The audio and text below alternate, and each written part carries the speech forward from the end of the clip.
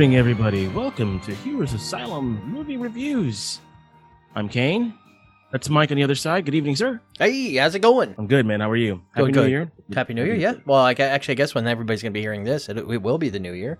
Yeah, it'll be 2022. So hopefully everybody's out there being safe and everybody had a healthy new year and all that good stuff. So, so we're doing this. It's a new year. It's a new dawn. It's a new day.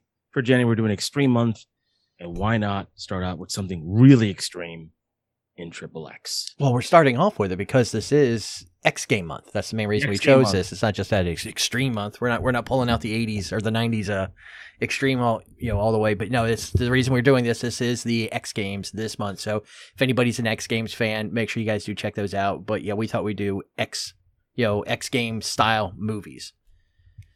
So we are starting off with Triple H. We've got 1986 or Triple X. Sorry, I said Triple H. But yeah, then we're going to be doing the 1986 Rad movie. Then we're going to jump into Point Break, the original, and then ending with the original. But in the middle, we'll also be doing the Gleaming the Cube review. If anybody remembers that Christian Slater gem. One of his many classics when he was first starting out. There was that one, Heathers. What was the other one he did? Anyway, we'll figure it out some other time. But Triple H. So what we're going to do is I'm going to knock you guys out with a quick trailer. So you guys, if you guys don't remember, here you go.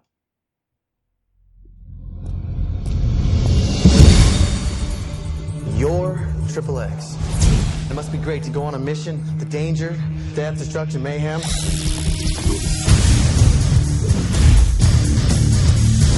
You never know when some evil freak villain's gonna hop out. Not to mention the women. How long have you been a secret agent? 2 days. And they probably picked you up, pumping iron in San Quentin. You ever get punched in the face for talking too much? From the director and producer of The Fast and the Furious. Dirty, dangerous, uncivilized. I love his attitude. Comes a new breed of secret agent. I want all of that in here. Cool. How far will the far take me? How far can I go? Can I go? Gotta be what I make me. Gotta be what I say. Clear the far parts from me. Let's take it to the next level. Give what you want me, baby. Just let me go. Vin Diesel is Triple X. Shaken and stirred. All right, guys, there we go. So that is Triple X, and I will try to continue to say Triple X and not Triple H. So it's the wrestler in me. We have the Triple H or Triple X. Yeah, I'm going to keep doing this. So, so this 2002 movie was directed by Rob Cohen, and probably best known for was actually The Fast and the Furious, but just before this. But most people don't remember or don't realize he was also part of, if you guys remember, this is going to hit you in the Gen X gut. Remember The Wiz? Yeah. He was part of the director on that. He was also for The Witches of Eastwick and also Light of Day. Light of Day, that's this is the Michael J. Fox movie? No. Yeah, Michael J. Fox and Joan Jett. Joan Jett, okay. Yeah, so he's been around a while. This was not his first movie. This was Fast and Furious, and then Triple X were like back to back. So that was his work with Vin Diesel. But yeah, no, he's been around a while. So definitely somebody that's had his foot, in the business. I think he actually started off with, if you guys really want to go back, with The Sting, 1973. Mm-hmm. That was with Paul Newman. Newman and Redford. Yeah, sorry, I was trying to go back to. I'm trying to think back to it. Just took a Secretary Pierce. That's what I always say. But you have him doing this now. For the very first choice that they had for Vin Diesel for Triple X was not Vin. Actually, this will be interesting for you. It was originally Eric Bana. Really? Was who they originally wanted to, and he turned it down. Actually, they offered it to him. They're like, no, we want you to be in this. He turned it down to do 2002's The Nugget. Yeah, I never heard of that film. Yeah, me either. I was like, the what? The Nugget? What? And then, of course, for the main baddie, you had Yorgi. And the original the casting, they originally offered it to, which I don't know how I would take it. Like, I love the actor, and I think he could pull off a douchebag because he has already. But Ewan McGregor. I mean, we've seen how he was with Black Mask. I mean, you may not hate like his version of Black Mask. He was a good villain in that, and I could kind of see him pulling that kind of similar style. I don't know. there. Like the villain we got in this film was he's very over the top and cheesy. I don't know. I mean, but again, it's then the actor. again, You got to yeah, think it's that's not just how they something. write, but also how does the actor like present that? You know. well, the way he did it in Black Mask is, I guess he could do it. I mean, it would be a different approach because the guy that we got. I mean, I got his name right here. I can't really pronounce it. Asia? No, that's not Asia. Sorry. That's what is it? Moron Koskas. Yeah, Moron Koskiskas. Yeah, that's his name. So, yeah, I don't know. I mean, he could probably pull it off, but I just can't see anybody else but Marlon putting it off because he just had the right amount of cheese and right amount of flavor that you needed. Yeah. So the rest of this, again, we have Vin Diesel. We also have William Hope, who is on this. We also have Samuel L. Jackson. So this is a meeting of the pre-MCU guys because we have Groot and Nick Fury meeting And up if here, you look at it, he basically plays like a Nick Fury type character, and with the same scars on the same side of the face. Same scars, yes. So it's not really a stretch for Samuel No. to play Justice Gibbons. Well, actually, it's the other way around because really, this came out first. So, So basically, he based Fury off Augustus. maybe this is where they actually got that for The idea. for the idea for Fury for Samuel L. Jackson kicking into taking over for the Ultimate Marvel. I mean, that's where he came from. Yeah. You also have a little cameo with Danny Trejo, who I think does an amazing job in this. Asia Argentino, who plays Yelena, who's Yorgi's apparent girlfriend. Doesn't she look like a little bit like a Rachel Weisz? Because I thought it was Rachel Weisz when I first saw this film. 'Cause Moments, they look- yeah. Especially at that time, when you think of the time that 2002, then this came out, definitely has some characteristics there. Very much so. And a long cast, and of course we start off at the beginning. We're gonna see, but where I think probably the very first time you're gonna hear or see live Rammstein. This is pre their live shows. I think that anything that came over to the U.S. Yeah, that was like one of the first times you actually see them on, like you just said, on screen. Because I've heard of their music for years, and then they actually get to see them in the film, which is kind of dope. I mean, we'll get to that scene when you see them. I'm sure it's in the plot synopsis in there, but really cool seeing them. And of course, they've gone to very illustrious career. If you don't know them, check them out. Rammstein, awesome, Du hast. So basically, the movie starts off we're seeing Anarchy 99, this Russian terrorist group. They're trying to acquire a biochemical weapon, which is like completely like two different sides of it.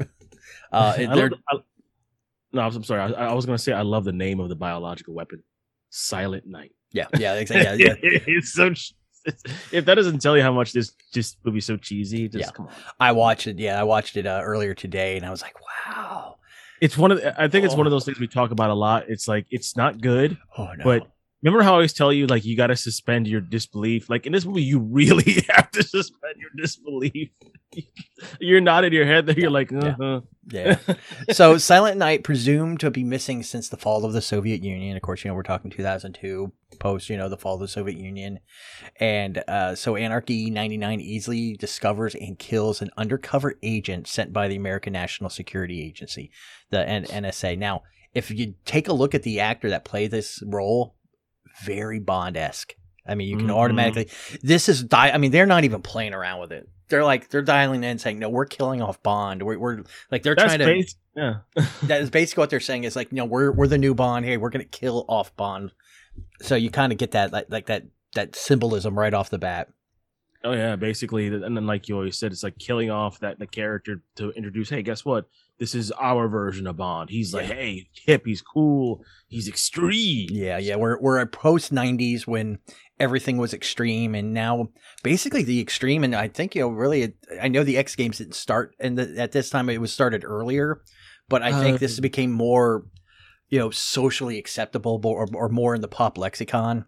Mm-hmm. I mean, because if you watch a lot of the stuff in the 90s and like the early 2000s, there's a lot of like extreme moments. What's the Harold and Kumar with the extreme guys. Oh gosh, those guys were hysterical. But they're just characters of what a group of people were back then, because they wanted they always wanted that adrenaline rush. We still have them now, but they're into a whole nother realm. Yeah, it's way different. It's beyond the X Games now. It's like something else. It could be. We could call it like Triple H if you'd like to. Yeah. Triple H Games. But the NSA agent Augusta Gibson, Samuel L. Jackson suggests sending someone who basically lacks ties to the U.S. government, because he's saying that these guys are picking up their agents because, well, they look like agents. Mm-hmm. So they like, well, maybe we go dig into different areas, and he throws up a spread, a big bunch of pictures, just like you would in any what is it, a war room or anything. You have all these screens up, and they're throwing up different pictures of all these rough and gruff looking guys. Did you notice one of the agents in that room? No. Thomas Ian Griffin. Oh, really? Yeah. Which is Mr. Terry Silver. If you guys are watching, Cobra Kai season 4 is out, and yeah, he's in there. He's one of the agents in the room. So I thought that was I was just remembering it, and plus I looked at the cast list, and he's on there. Oh. Very cool. I haven't gotten a chance to watch Cobra Kai yet. I think I'm going to do it. I'm going to do it on my weekend. Yeah. Sorry, some of us have had to work this week, and Hey, I had PTO time. Don't be jealous. I'm just saying. Yeah. Come on now. But one of the people they find is Vin Diesel's character, and basically he is Xander Triple X Cage. He's an extreme sports professional, and by he's known for the FBI for he hosts acts of protest. And one of the acts of protest that we see him do is he actually steals a car from. What was it? What was the reason? I'm trying to remember now. It was like an animal. Wasn't it animal rights activism or something? And he was in charge of killing the animals. Yeah, no, it wasn't. I don't think it was that over the top. No, but it was something to do like this governor or no, the senator was trying to pass something. So he just jumps in and steals the guy's Corvette and does a little video shoot from there. Now, it's funny, as Vin Diesel's performed almost all of his stunts through this whole thing. However, during the DVD commentary, Vin was saying that he was sick on the day for the Corvette base jump. So they actually had to get a pro, Tim Rigby, to perform the stunts. And he was wearing a Vin Diesel mask. Like, they made a prosthetic mask, basically gave him bald head. And Jesus. And that's not the only time it's happened. It's happened a few other times in the movie. Oh my God. So we see like the most, I think it's more the most iconic scene from this movie is him, jumping off, base jumping basically off the Corvette as the Corvette falls to the ground. Yeah, that's a pretty cool scene, especially when he goes over the edge. Now, one of the guys that picks him up as he's landing on the ground and they're like gathering up all of his gear, there's actually another famous athlete in there. If you look at the actors, it's Tony Hawk. Tony Hawk, right? Yeah, Tony Hawk. Tony Hawk's in there. Yeah. Tony Hawk. God, I remember I played the Tony Hawk's raceboarding game for PlayStation. That game was addicting. But those series of games. I couldn't tell you how many of my friends that's all they played. I was like, oh, you got to play. Oh, that's all I played too. That game was. It's like, you play anything else? Or like, oh no, just Tony Hawk. I'm like, okay, there's a whole bunch more. He made so much money off that too. Ridiculous at how much money that title made. And I heard he's going to bring it back. But like I said, let's get back to it. So Gibson's team takes Cage in custody, and he decides to pass a couple of field tests. The first one is they take him into this diner and try to run him through this field test of they drug him up and he wakes up in the diner and he's just like too many variables. He's like, oh, I already knew this was a setup because this guy's reading the paper and it's Sunday. He's reading the finances, and my mom was a waitress and she worked. Yeah. It's like exactly. Like she's like what was it? The waitress was wearing high heels. Like my mother was for 15 years, and she could never wear high heels like that for 12-hour days. I'm like, okay, I know what you're trying to do here. You're trying to make him seem not like a knucklehead. Yeah, which is kind of cool. I mean, I dug it. It's a cool little scene. And then, he passes that. Then they wake up. He wakes up on a cargo plane with a bunch of other guys, and a few of them just spitting images of him, which kind of tells you how that community was. I wonder how that job went for the extras. Yeah, Then you have, and basically they drop them out into a Colombian cartel's plantation, and they run into this. This is where we run into see Danny Trejo show up wielding a machete like he does in everything from Spy Kids to, well, Machete, the movie. We'll do that one of these days, guys. Trust me. I've never watched Machete. I like Trejo, but I don't know. I think I was just burnt out with Robert Rodriguez for a while. Like there were so many Robert and Quentin kind of style movies just coming out, and I was just like, I'm just over that. That was their movies were fun because they were fresh. When Pulp Fiction came out, when Dusk to Dawn came out, when the El Mariachi came out, they were just all fresh in their style. I just think that it just got saturated with that style of movies. Once they hit Once Upon a Time in Mexico, I think that was kind of like the peak. And then after that was, like you just said, everything was kind of like the same old. Even in the Spy Kids movies, you could see like, okay, I know where this is going. Well, I mean, I love the Spy Kids movies. I still love anything that, like, I love what Robert does. Like, he just did the recent Book of Boba. He was the first episode. Really good job. I thought, and it's like I said, I love his work as far as directing goes and what he brings, and I like his original stuff. Like I said, I think that time frame, it just got oversaturated with that style. That's why I had issues with, and I'm not upset that it got canceled, but Cowboy Bebop, because Cowboy Bebop just felt like another regurgitation of those style of movies in that genre. And Cowboy Bebop was fun at the time because when it came out, those things were popular, and it was cool to see that being done in a sci-fi anime genre. Mm-hmm. But when they turned around and dropped it into the live, I was like, yeah, that's a little too close to home. They've now become what they were influenced by, really. Yeah, and it's like you should do the films that, not the film you were influenced by, but what influenced those films, and they just didn't do that. The actors were fine in that series. I don't blame them. It's just the whole thing, like the way it was done. It just exactly like you said. It's it's time. Like very one of those Robert Rodriguez films. It's a part of a time, and that's basically what it was. And like 10 years ago would have probably been great, but if they would have done like a Cowboy Bebop show sooner, I think it would have been fun. But it's a little too far gone. But during the action scene at the cartel, Vin and his stunt drivers.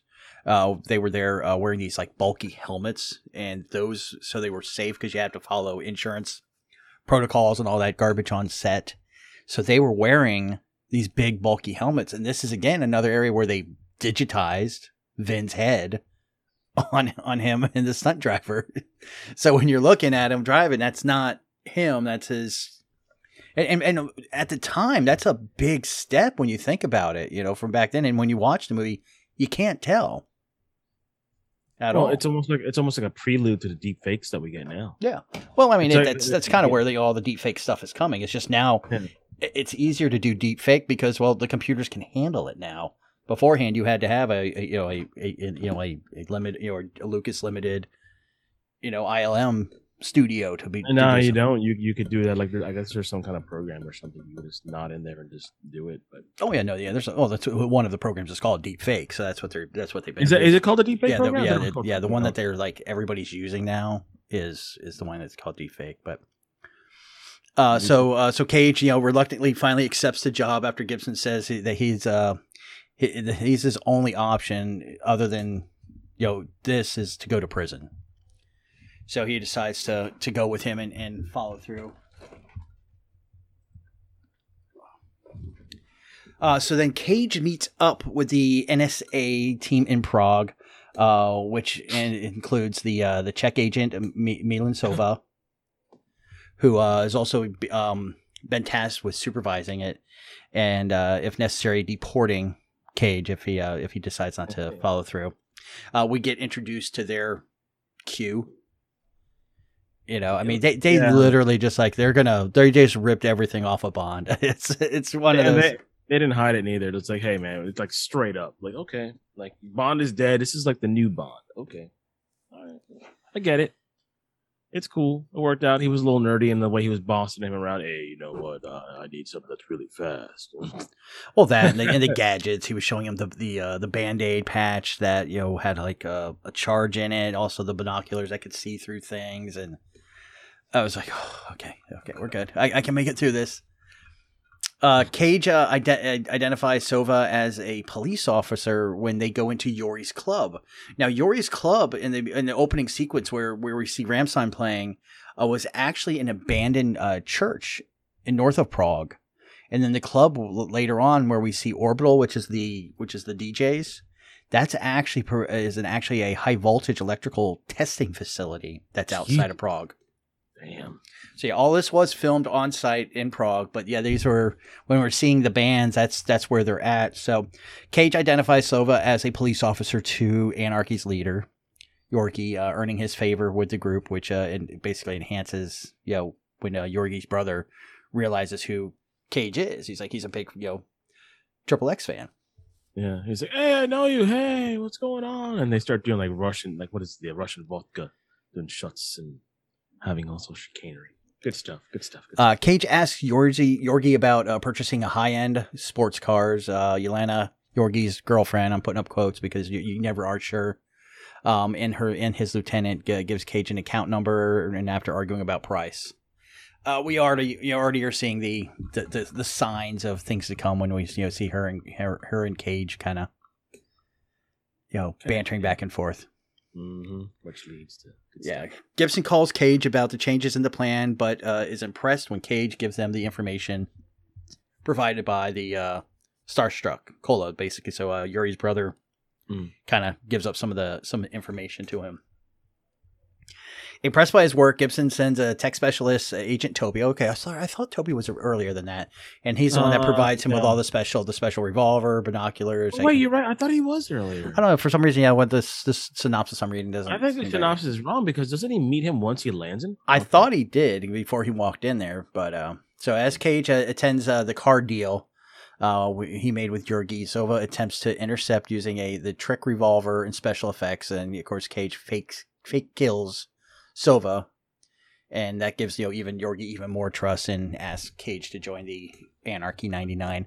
They make a quote about a song that's how they kind of link up, and kind of feel brotherly. It was an old Vandals song called Anarchy Burgers. Yeah. So yeah, if you guys check that out, it's old school punk. Yeah, I'm trying to look for the quote. It's not even on here. Well, no, it's about freedom. Or no, it's called it's about freedom. If it was free, I could walk into a restaurant and piss on the cheese. Something like that. Yeah, it's kind of like the quote that they're. But yeah, that's from the Vandals song. That's deep sweat punk, man. That's like back in the day. Yeah. Vandals. Yeah, I used to be a big punker back then. Like Vandals. Now, Yorgi brings Cage back to the castle for a dance party. Of course, man, this is straight freaking 90s and early 2000s. Just like obnoxious, over the top. Like you would never see this in real life kind of dance party. Like, all right, guys. And like I said, just suspend your disbelief just a little bit for this film. That's all you got to do. Especially that weird old castle that he goes into by the snow hills. Like, what the hell? All right. So Cage, while searching for the bioweapon, catches Yelena investigating Yorgi's secret safe. He takes her to a nearby restaurant, discusses matters, revealing his true identity. In the meantime, Sova figures out who he is, and basically calls Yelena and said, "Hey, get him to walk outside. I'm going to put a bullet between his head." And she kind of finally breaks down. She said, "No, we're gonna have to get out of here." So while the pair are watching, Krill, who is in love with Yelena, he warns her about what's going on. And so what her and Cage do is they stage a fight, and that at that moment the NSA suddenly appear, capture Cage, and Yelena is taken back to the Anarchy 99 group.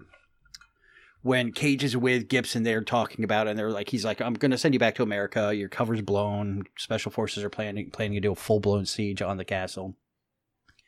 Cage refuses, fearing for Yelena's life. He even tells him, he's like, "Hey, she is an actual undercover agent now. We know that." And of course, in typical, this is what I think I was telling you about. I was texting you as I was watching. I was like, man, this got so many of the bad tropes in there. Like the female love interest, obviously, of course, she's not the really bad guy. She's a double agent, and of course, that's total 90s or total spy genre films. This is 2002, so I'm going to count it as the 90s because its writing style and everything was based in from the night. When movies are being written, they're usually 5 years behind. Mhm. So this was probably written 97, 98. If you remember back then how everything was a little bit darker in the music and the clothing. Everything, music, comics, everything was dark and gritty. Everything had to be gritty and dark. I'm like, okay. Yeah, if your hero wasn't wearing leather pants, nobody wanted to see it. Nobody wanted. He was to wearing see like a spandex or yellow and pink. Then you got to wear black or dark gray or navy. Everything was so dark. I think a lot of characters in comics went through like their dark stage too. Well, I'm not even talking comics. I'm just talking in general. You look at TV. Oh yeah, movies, everything. I'm talking comics, general, movies, music. 97 was like, I remember one of the best years. We'll talk about it some other time. But there's like some really good albums that came out that year that from bands that were very poppy, and they just started to go like in a darker direction. Again, leather pants on every single one of them. You look up their albums. You look up their album covers and their pictures at that time. Leather pants, every single one of them. And their pictures are always scratchy looking. Yes, they had like this distorted look. They looked like the photograph had fucked up somehow. Like, See, you like a 90s as well, man. I lived through it just like you did. Yeah, you probably like knee deep in that. You're in the music industry, so you probably wore some leather pants. Don't lie. So Cage refuses fearing for Yelena's life, and so he proposes that to have Sova purposely blow his cover. Cage sneaks into Yorgi's castle, follows him into the secret underground lab. Of course, there's a secret underground lab. Cage overhears Yorgi's plan to launch Silent Night from a waterborne drone named Ahab. Cool idea, cool concept, but really, you're gonna launch a pod from a boat? It's so stupid. Yeah, that's when it kind of was like, really? I mean, I was on board when I first watched this. I remember watching it for the first time. I was like, man. And at that time, I was all involved in, like you were saying, I was involved in kind of the music side of business at that time. And so I enjoyed this stuff, because this was all like we were into. And, but yeah, when they're like, oh yeah, we're going to take this boat and drive it into, I was like, really? You're going to take a boat and drive it into Prague? You can't do you're supposed to be like, Anarchy 99, ex-Soviet military. You don't have a little plane. To me, that just seems too plotting. You're like, okay, we're going to give them enough time. We're going to throw it in the boat, and everybody's going to see this thing go. How many roads and bridges did that thing cross? Like 4 or 5, and they literally could see the little boat with the Silent Night. I'm like, dude, you could just, if there's a sniper out there, shoot it. Yeah, I was just like, I don't. That's when I like I said, when I first originally watched this, that's when I was starting to lose myself. I was like, nope, I can't do it. So they're going to go ahead and do that. So Cage flees to the area after killing Kolya at his hideout. He finds Sova waiting for him, and now he's in Yorgi's employ. So before Sova can kill Cage, Yelena saves him and reveals to herself an undercover Russian Federal Security Service agent. Ooh. Who was basically abandoned by her handler. She says she's been locked into this life for about a decade, because it was about 10 years since Russia had collapsed. So she's like, I lost contact with everybody, so I didn't know how to get out or what to do. So I just stayed in as this person. Mm. So Cage relays Yorgi's plan to the NSA in return for Yelena's asylum. Against orders, Cage gives his car to Shavers, the Q character. What is called Q? Yeah, and he says, "Hey, I need you to load it up with weaponry. Just take it, put it in your thing, and magically he's got all this stuff ready to go." Again, suspend your disbelief when you're watching. So Cage paratroops from a plane onto a snowboard on a snowy region near the Anarchy Triple H's communication tower. Doesn't he blow that tower up somehow, I think? Or no, he doesn't blow the tower. He starts an avalanche. No, he starts an avalanche that destroys the tower. So he doesn't blow it up. He starts an avalanche. And very similar to what was the Japan movie that we watched where where he was snowboarding, or he was we did it for Feudal. No, was it Feudal Kill? No, wasn't Feudal Kill. Video Kill. Yeah. Was it? Yeah, it was Video Okay. Kill. That was the ridiculous one. You kept talking about like, dude, there's some stuff that James Bond does in this film that Yeah. don't make any sense at all. So the tower is destroyed by the avalanche, but it's he starts avalanche, and Yorkie captures him, and he already knew about Yolana's identity, and he's been kind of like leading her around. As Yorkie prepares to kill them, Special Forces attacks. Cage and Yolana free their restraints, but Yorkie launches Ahab before Cage kills him. So right now, main villain's dead. Done. This is where it kind of took a little weird turn, because usually it's like, okay, I have to stop the bad bomb, then go after the bad guy. Now this one's like, I'm going to kill the dude right now. Yeah, the villain's already dead. Yeah, Now the villain's now already dead. Now he has to like work to go and find Ahab. So the Czech military prepares to destroy Ahab with airstrikes. Now, production asked the Czech Air Force for a loan of just 2 jets. They're like, hey, listen, man, we just need 2 jets from you. That's all. And they were told that no, you can have an entire fleet. All that was required was a payment as a $50,000 donation to a pilot's hospital. So they didn't even pay the government. They're like, you can have a fleet for this time frame, but you have to you got to donate money to a kid's $50,000 donation to a pilot's hospital, not a kid's hospital, a pilot's hospital. Pilot's for hospital. the hospital. Have you ever heard of that? A pilot's hospital? I've heard of military hospitals, so I don't know if maybe that's what they're. A pilot's hospital? Like maybe in Czech Republic they have that kind of stuff. I don't know. And also the other thing that they were responsible for was to buy beer for all the soldiers involved. $50,000 and beer for every soldier that was involved. Everybody. What are these guys Spanish? What Seriously, that's a Spanish thing. What screams Czech more than you'll give money to a hospital, buy beer for everybody? I mean, buy beer for that, yay! I don't know why they just say just buy a case of vodka for everybody. We'll call it even. I mean, what beer? You guys drink vodka? I mean, unless they didn't want to be too stereotypical and pull the vodka out. But yeah, that was for. You know what? I forgot about that note, and that's. I'm sorry. Like I was just saying before, that's very. I come from a Spanish background. That's very Spanish. That's very Spanish. Hey, you know what? You just fixed my car. Well, hey, how much you want? No, man, just give me a 12-pack. We're good. Okay, cool. That's poor people. That's not. I'm sorry. Hey, now that's the. I grew up white. All right. And beer payments was fair for everything. All right, so that's got nothing to do with race, nothing to do with culture. Okay, you guys had it too. All right. Oh yeah. Okay, especially moving. You help people move. Beer and some pizza. Beer. That's right. When I helped, what's her name? I got beer, pizza. So it's always there. So yeah, they call in an airstrike, and through this, we'll release some biological agent. Cage and Yolana take the new car that has magically been modified by Agent Schaefer so quickly. It only took him 20 minutes. Yeah, not long at all. So not days, not weeks. Yep, it's ready to go. Hey, I need this, and this. Okay, I got you. So they're racing along the river to catch up to Ahab. Cage, they're going through everything. He's trying to figure out how to work the car. Now, this is the one thing I'll give them. He wasn't a Bond Mary Sue. You know how they talk about Mary Sue as being somebody that instantly know what to do. He's sat in this car and he's flipping switches. He doesn't know what the hell to do. Which is the only realistic moment of this movie. That's it. Like literally when he's like, well, click, click, click, click, click. Yeah, she's got the instruction manual in handwriting. Like he handed her the book and it's in handwritten, and she's complaining about his handwriting. I can't read what he's saying.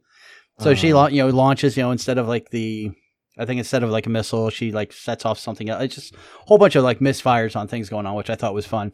Finally, she's like, oh wait, hold on, we got a bunch of weapons behind us, and of course the back seat flips down and bam, there's a man-sized harpoon going after something called Ahab. So I don't know if somebody was somebody's a Moby Dick fan or not. Somebody is a huge, like you just said. Come on now, really. So he harpoons the drone and crosses over it, and as he's going across, he parasails.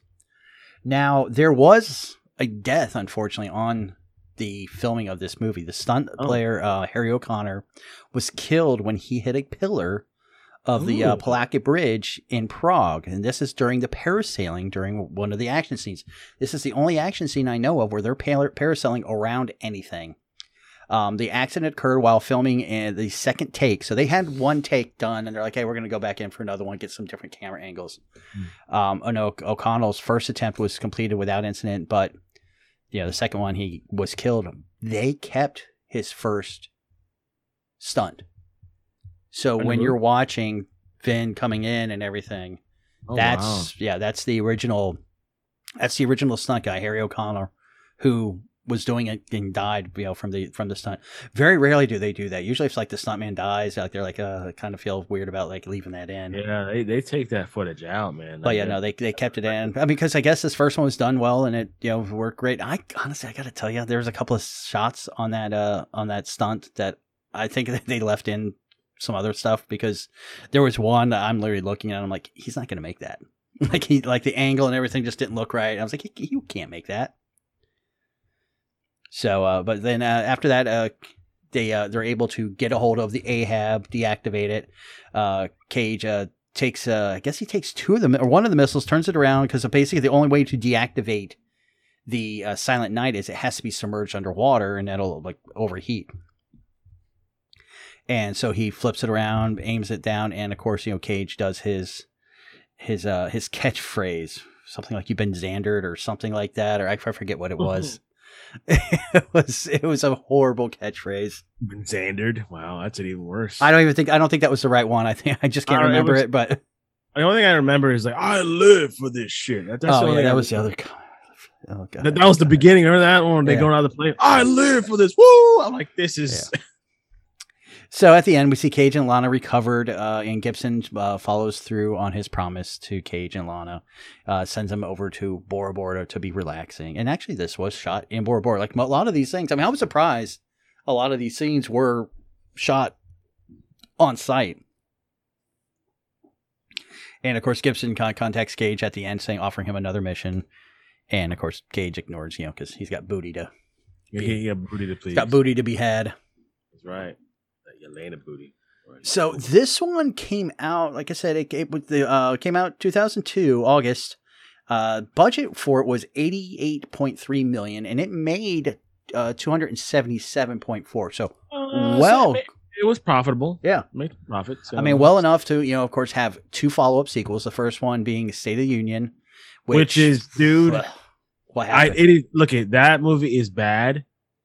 I admit, but there's some moments in that movie that it's really cool. Especially like towards the end where the president, and I think he's talking to Ice Cube. He's like, the president just quote fucking Tupac when he's doing the line. I do remember that. Yeah.